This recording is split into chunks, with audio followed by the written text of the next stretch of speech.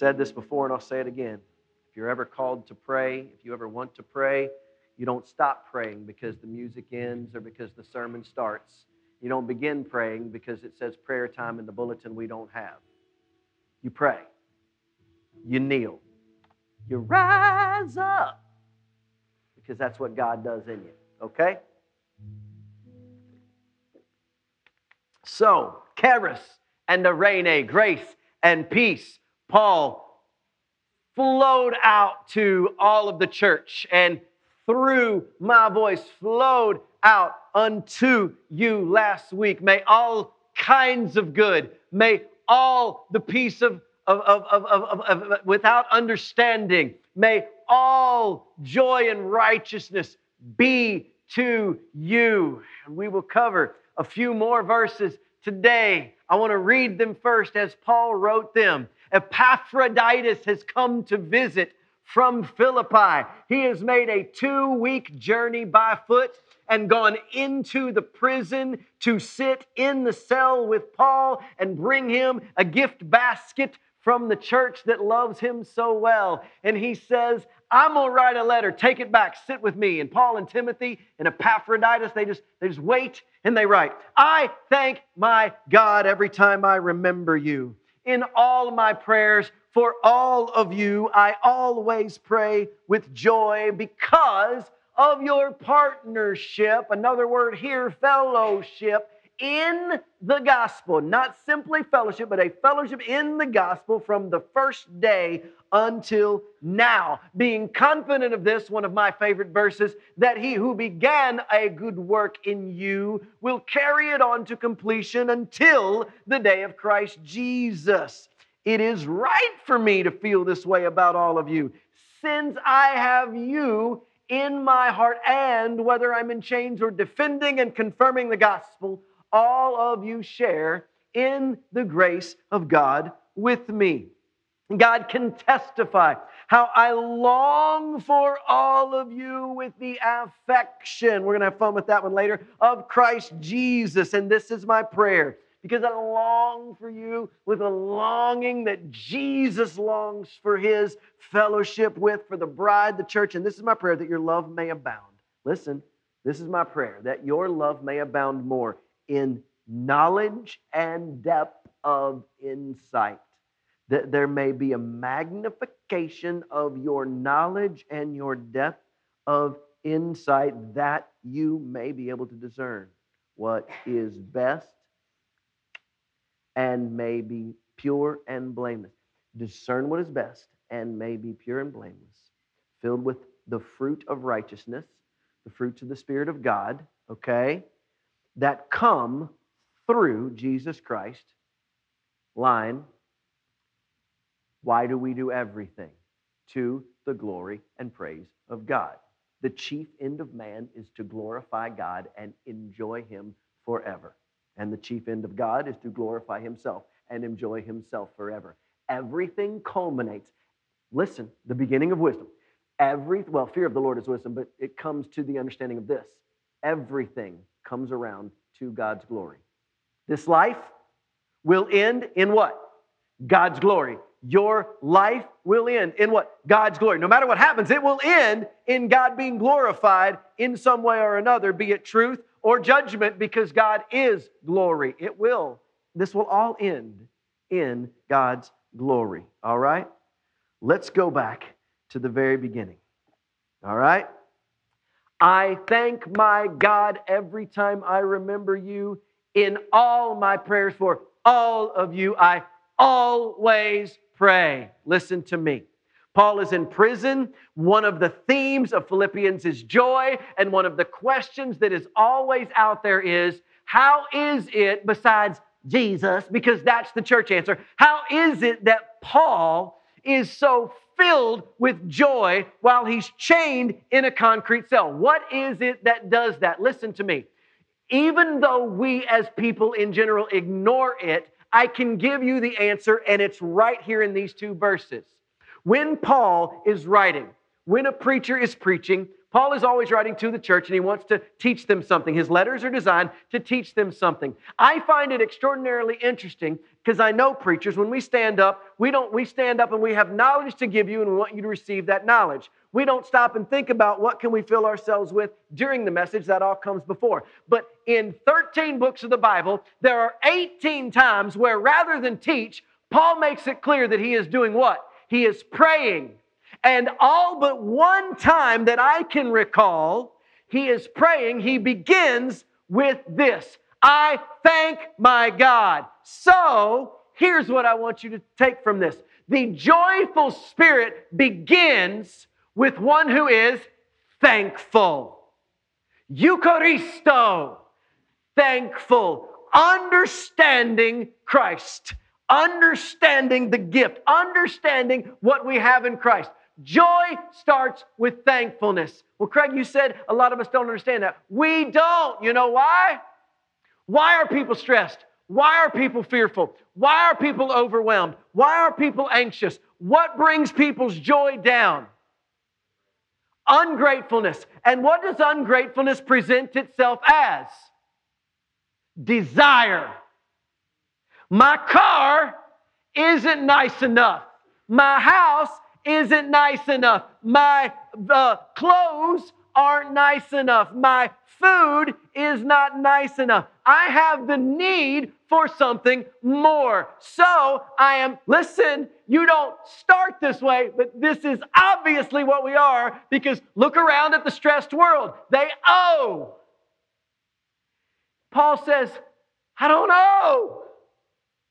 I'm thankful even in my change. What am I thankful for today? I'm thankful for you. Church, the minute we look around us and understand what we have and how awesome what we have is, and that it's okay that the Camry won't turn over today, or the AC's out in the van, or the side just got ripped off of the Tiguan last night while we're driving home. It's all right. Guess what? When my wife got in it this morning, it ran. And guess what? I don't owe anything. And guess what? I'm thankful that I have 3 broke down vehicles, because one of them going to go. And that doesn't concern me. And you look at me and say, well, Craig, don't you want? I do. I want a truck. And I know that's funny, because I'm going to look funny one day when God gives me a truck, driving a truck. But you know what? We got stuff to haul around. And my church family has stuff to all around. And the one thing we're always looking for in men's ministry is so one day God's going to give me and it's going to be broke down too. Do you know how I know? Because a real nice truck costs like $795,000 now. And I don't make that because I don't preach good enough.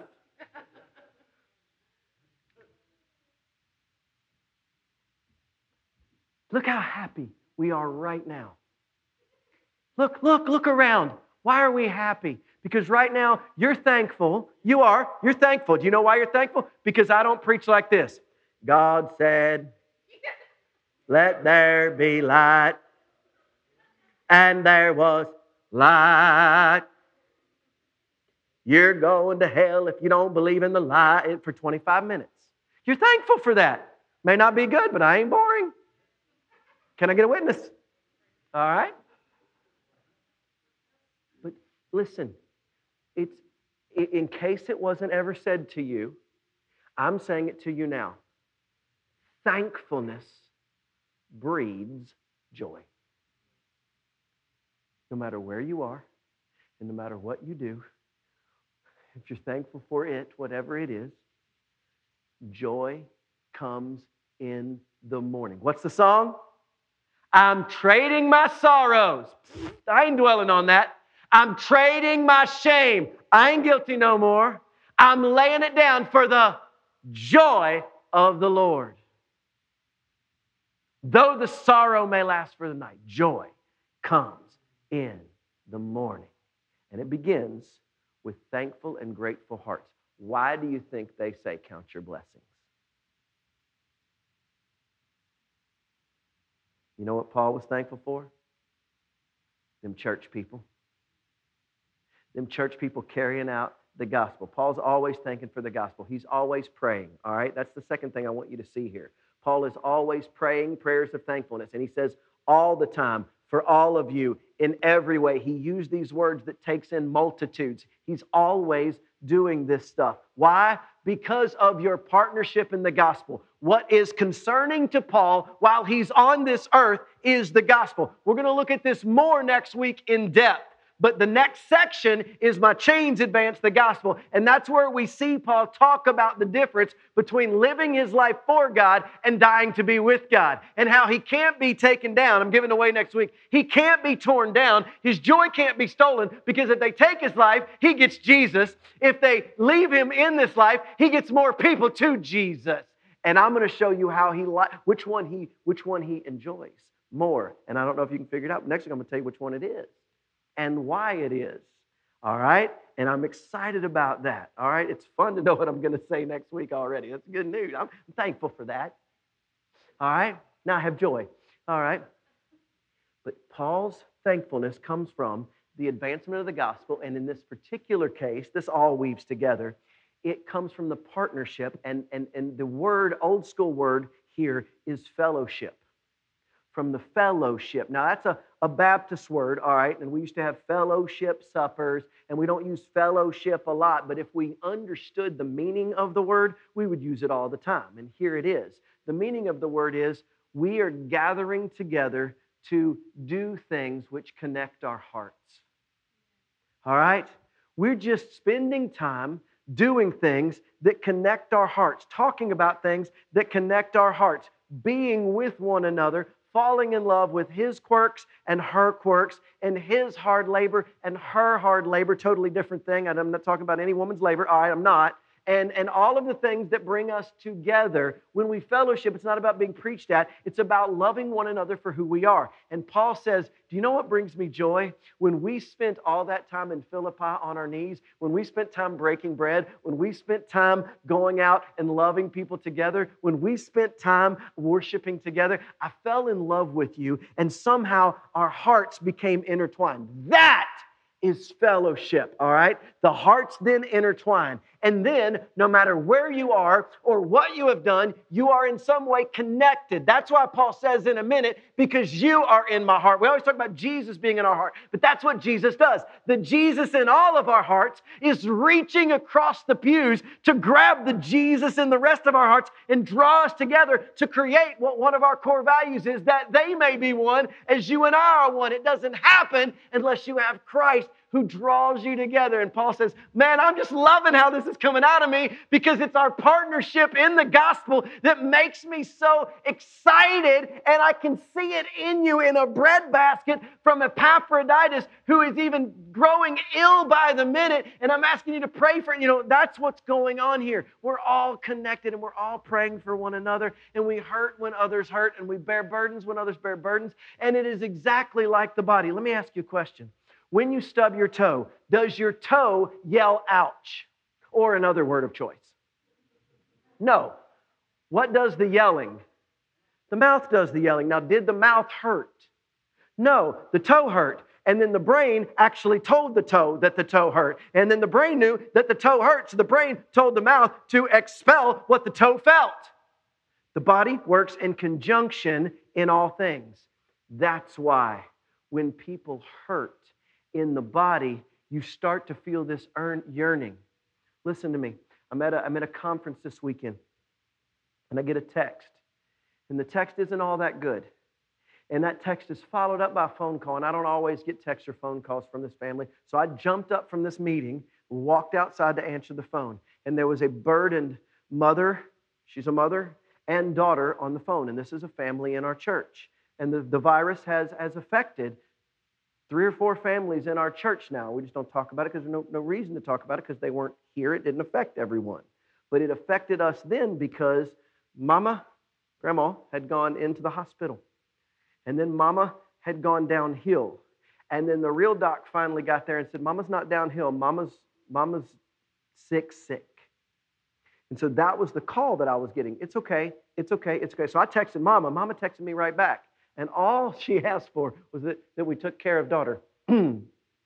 Totally coherent, totally everything. So I just sent a note to the 2 elders and the 2 staff guys. That's all I did. And I said, hey,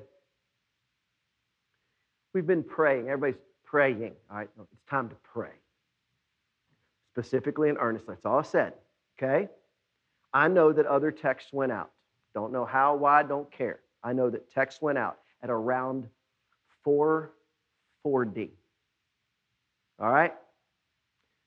7:20. Text comes in. Praise the Lord. The meds that began 24 hours ago, they were told they'd work between 48 and 72 hours. They started working sometime in the last 2 or 3 hours. Lungs are already better. Ventilation, as far as we know, will now not be needed. And you know what? This is really funny because this virus is hilarious. You know what they did? They flipped her over on her tummy. That was the one major change in that 3 hours. You and I both know there was another major change in that 3 hours. The burden, the tears, the joy, okay, that came through the text that were coming back to 5 of us instead of 1 of us. The joy, that was Cy, that was like, just got off the phone. She messed that text all up. I mean, flubbity-dubbity, joy, better, flubbity, better, God praise, you know. And then she goes, I can't even type. I'm so excited. She messed that up too. But we all, what? We all felt it. I was halfway between Bowling Green and E-Town. Preston was in Georgetown. Spencer, I guess, was in Lancaster. You know, why? You getting it? Paul's thankful because this.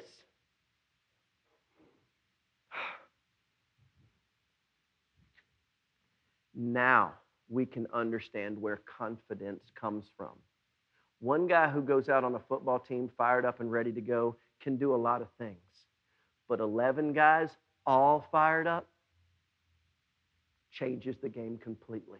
So Paul says, because I know how I feel, and I know how Tim feels, and I've seen Epaphroditus take the walk, and I hear how you all feel, and I'm watching you. We're still connected, and I'm confident now, all right, that he who began a good work in you. I've never lost confidence in Jesus, but now I can see that Jesus is rising up in all of us, all right? And he's going to keep it going and complete the work. And that gives me hope. He has joy and hope in the faith of his people, and that causes an overwhelming amount of love. In all 13 books Paul writes, you can narrow down to 3 things. And he actually has a verse where he calls this out on himself. He's talking about everything that's going on, and then he says, and then these 3 remain. Faith, hope, and love. And the greatest of these is love. You always hear that in the context of the love chapter. But what Paul does is he says, just in case you missed it, in every book I've ever written, faith, hope, and love are what I'm talking about. And where do they stem from? The gospel of Jesus Christ, where my confidence lies. And my confidence is magnified because I'm connected to the hearts of others who are confident as well. So far, so good? And it is right for me to feel this way. It is good. It is righteous. It is the way we were built. That's what he means by right here, not correct. It is right as a created being. All is right with the world. That's what this is. And it is all right with the world that I feel this way since I have you in my heart. Whether I'm in chains or defending or confirming the gospel, which is a preclusion, all right, precursor to the next part of this chapter, all of you share God's grace with me. Even if I'm talking to them in Thessalonica, them in Rome, them in Corinth, them in Thyatira, them in Laodicea, we're all connected, and by the gospel of Jesus Christ, which is the good news, which is the crucifixion and resurrection, we all experience his grace. And I want you to notice something else. When Paul does this precursor, he doesn't say whether I'm in chains or whether I'm preaching. That's not what he says. What he says is important. Whether I am in chains, all right, enjoying the joy of the Lord being my strength and talking to you guys, or whether I am defending and confirming the gospel. He doesn't give it any other connotation. When Paul preaches, he knows that he preaches Christ. And Christ crucified can never be defended or not defended or unconfirmed. Listen to me. The gospel of Jesus Christ has never, ever been not defended or confirmed. Never. Nobody's ever made an argument to upend the gospel of Jesus Christ.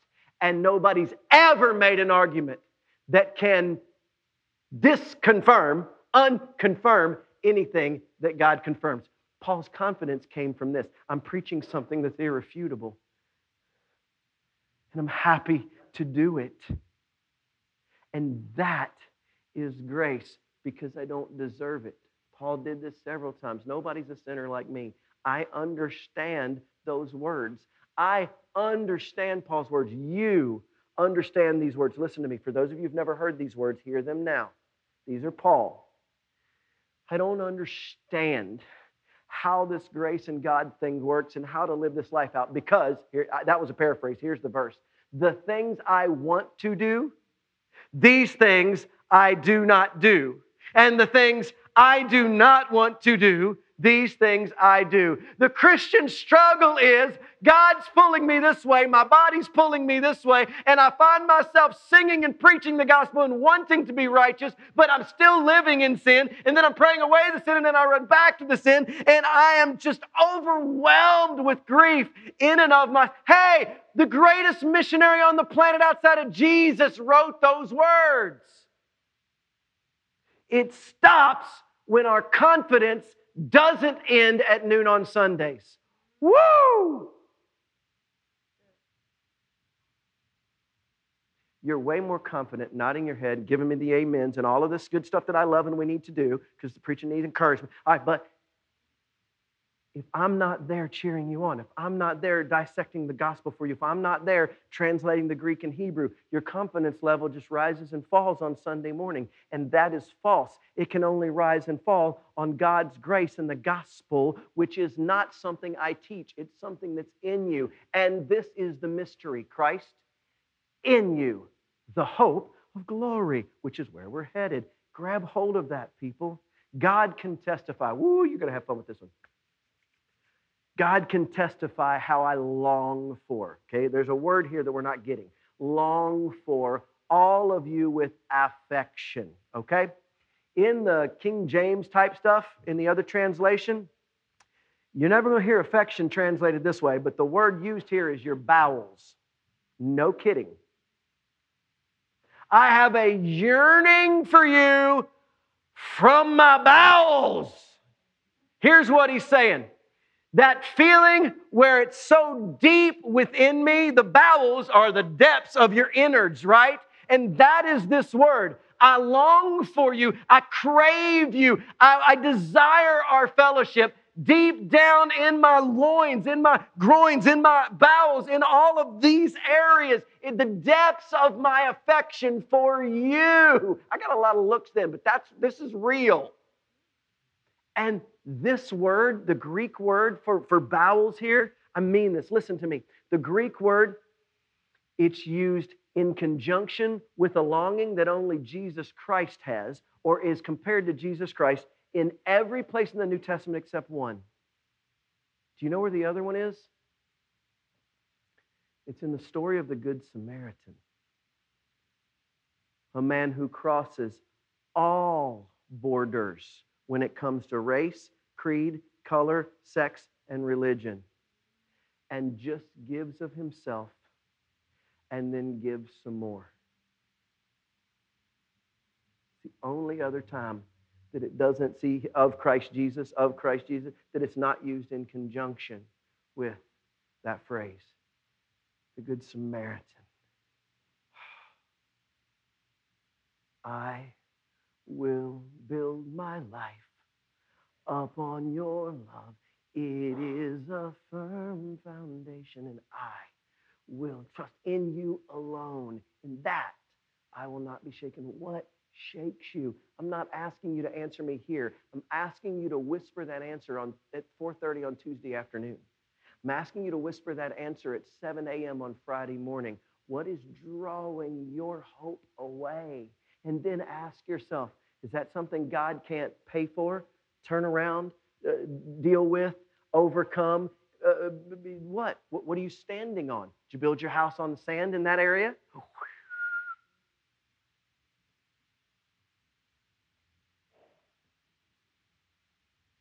So this is my prayer.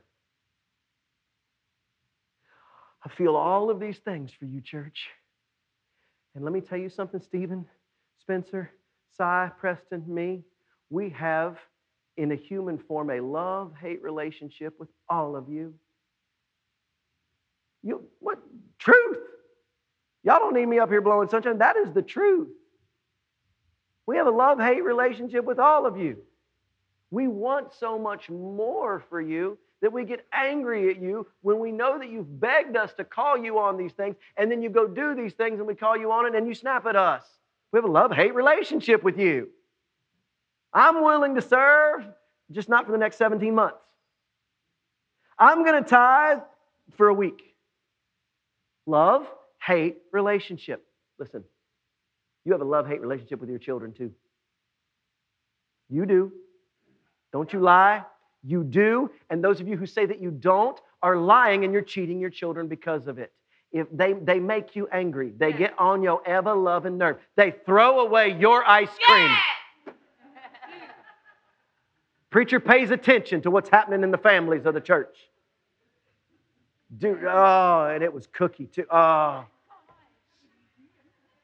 But do you know why the hate? The ice cream was in the bin. The love, she knew, went out to the bin, came back with an earnest and honest confession. Mama, I love you. You're not going to be happy. Here's what happened. Come on. Love. Love. God, I love that. So you understand, what I just said is not mean, and church people can hate me for it out there. I don't care. I love you, and you get on my nerves. We real? But Paul says, God, this is good. And so here's what I want for you, and I mean this. We earnestly hurt for you. We earnestly long for you. Do you know how badly that I miss people? How I loved seeing all of you today. But right over here, there's a group that I haven't seen in, 15, 16 weeks. And we're not tired or anything like that, but I missed them. I can't, there's no explanation. I haven't seen Chris. I haven't seen Jesse. I haven't seen, I long for them. We do. And the tighter we get and the more we long, the more real this gets, y'all. The beautiful mess gets better. This is my prayer, sorry. That your love for the gospel and Jesus Christ first, and for the family of Christ united in hearts, may abound more and more. Listen, what he asked for. Knowledge and depth of insight. Why? Because I'm not always there. I'm not always going to be here. You don't always think you need us. I wish you would use us more often. I do. I wish you would call more times, before you post stuff. Before you open your mouth. I love you, but I wish that for you. And that's not being critical. That's just real. Before you buy into something. And things can sound really good. They can. There's always the gospel filter. So my prayer is that you may abound more and more in knowledge and depth of insight. Why? That you may be able to discern what is best. Not what is truth. There is no discerning what is truth. We know what is truth. It's just whether or not you buy into that or not. You don't undo truth because it's what you want. You don't undo truth because a group of people want it. You don't undo truth because somebody else says it. The truth is truth. But this is me able to discern what is best, what is pure, what is, listen to me, blameless. And listen to me. Blameless now doesn't mean blameless later. Did you catch what I just said? Well, that seemed okay today. Did you think about what that was going to look like 6 months from now? No? Well, then it's not blameless. If you can be not blamed for it now and blamed for it 6 months from now, it's not blameless. That's like saying something is sort of pure. That's the cookie story, right, guys? You got a chocolate chip cookie. It's 99% goodness and 1% poop. Do you want to eat a 1% poop cookie? Exactly. Then it ain't pure, is it? That story is going to be right forever. The idea is not that you have a group of people that connect with you, not that you have a group of people who agree with you, not that you pick a side. That's not the idea. Paul doesn't ask for any of that, but he's talking to a group of people who are yelling Jesus is Lord, while the Caesar and the Romans and all the people who have control of them are yelling Caesar is Lord. They're in a crisis in their country. Sound familiar? And Paul says, all I want for you is that you may have knowledge, insight, so that you can discern what is best, pure and blameless. For the day of Christ, listen to me, filled with the fruit of righteousness. Are the decisions that you are making and the people around you making spreading the fruits of righteousness? Are they causing love, joy, peace, patience, kindness, goodness, faithfulness, gentleness, and self-control? I can tell you that there aren't a lot of things going on right now on either side that are showing any form of self-control. You know what that tells me? They're not blameless. You see what I'm saying? You know what that, y'all understand where I'm going here? If the fruits of the Spirit are death, probably not the right thing. If they're conflict, they're probably not the right thing. I'm just saying. If they're peace, patient, filled with goodness and righteousness, those things come through Jesus Christ, and in the end, we end up with glory and praise to God. Why? Because you can't make a difference without Him. This situation, any situation that we're in, I'm talking about sin right now, the human situation of sin. I will now compound that to the situation in our city, the situation in our state, the situation in our country, all right? Can't do it without Him. There's not a mental argument to be made. Why? Because if we could, we wouldn't need Him. If we don't need Him, He's not who He says He is. If He's not who He says He is, none of what you're here for is true. All of our discernment leads to the fruits of the Spirit falling from heaven on all God's people, and hopefully others see it. And then there is a return, which we're going to talk about next week. How Paul dealt with the chains and advanced the gospel in spite of them. There was more there than I thought. 12:01. Let's pray.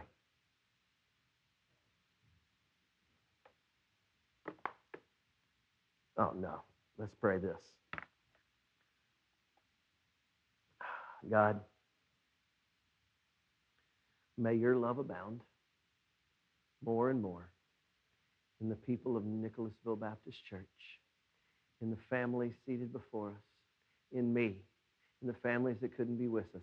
And may they come to the knowledge and depths of insight, and they may know how and be able to discern what is best for them, for their spouses, for their children, that they may be pure and blameless and filled with the fruit of the righteousness for the glory of God the Father. May that be our prayer for all of us in Jesus' name. And amen and amen.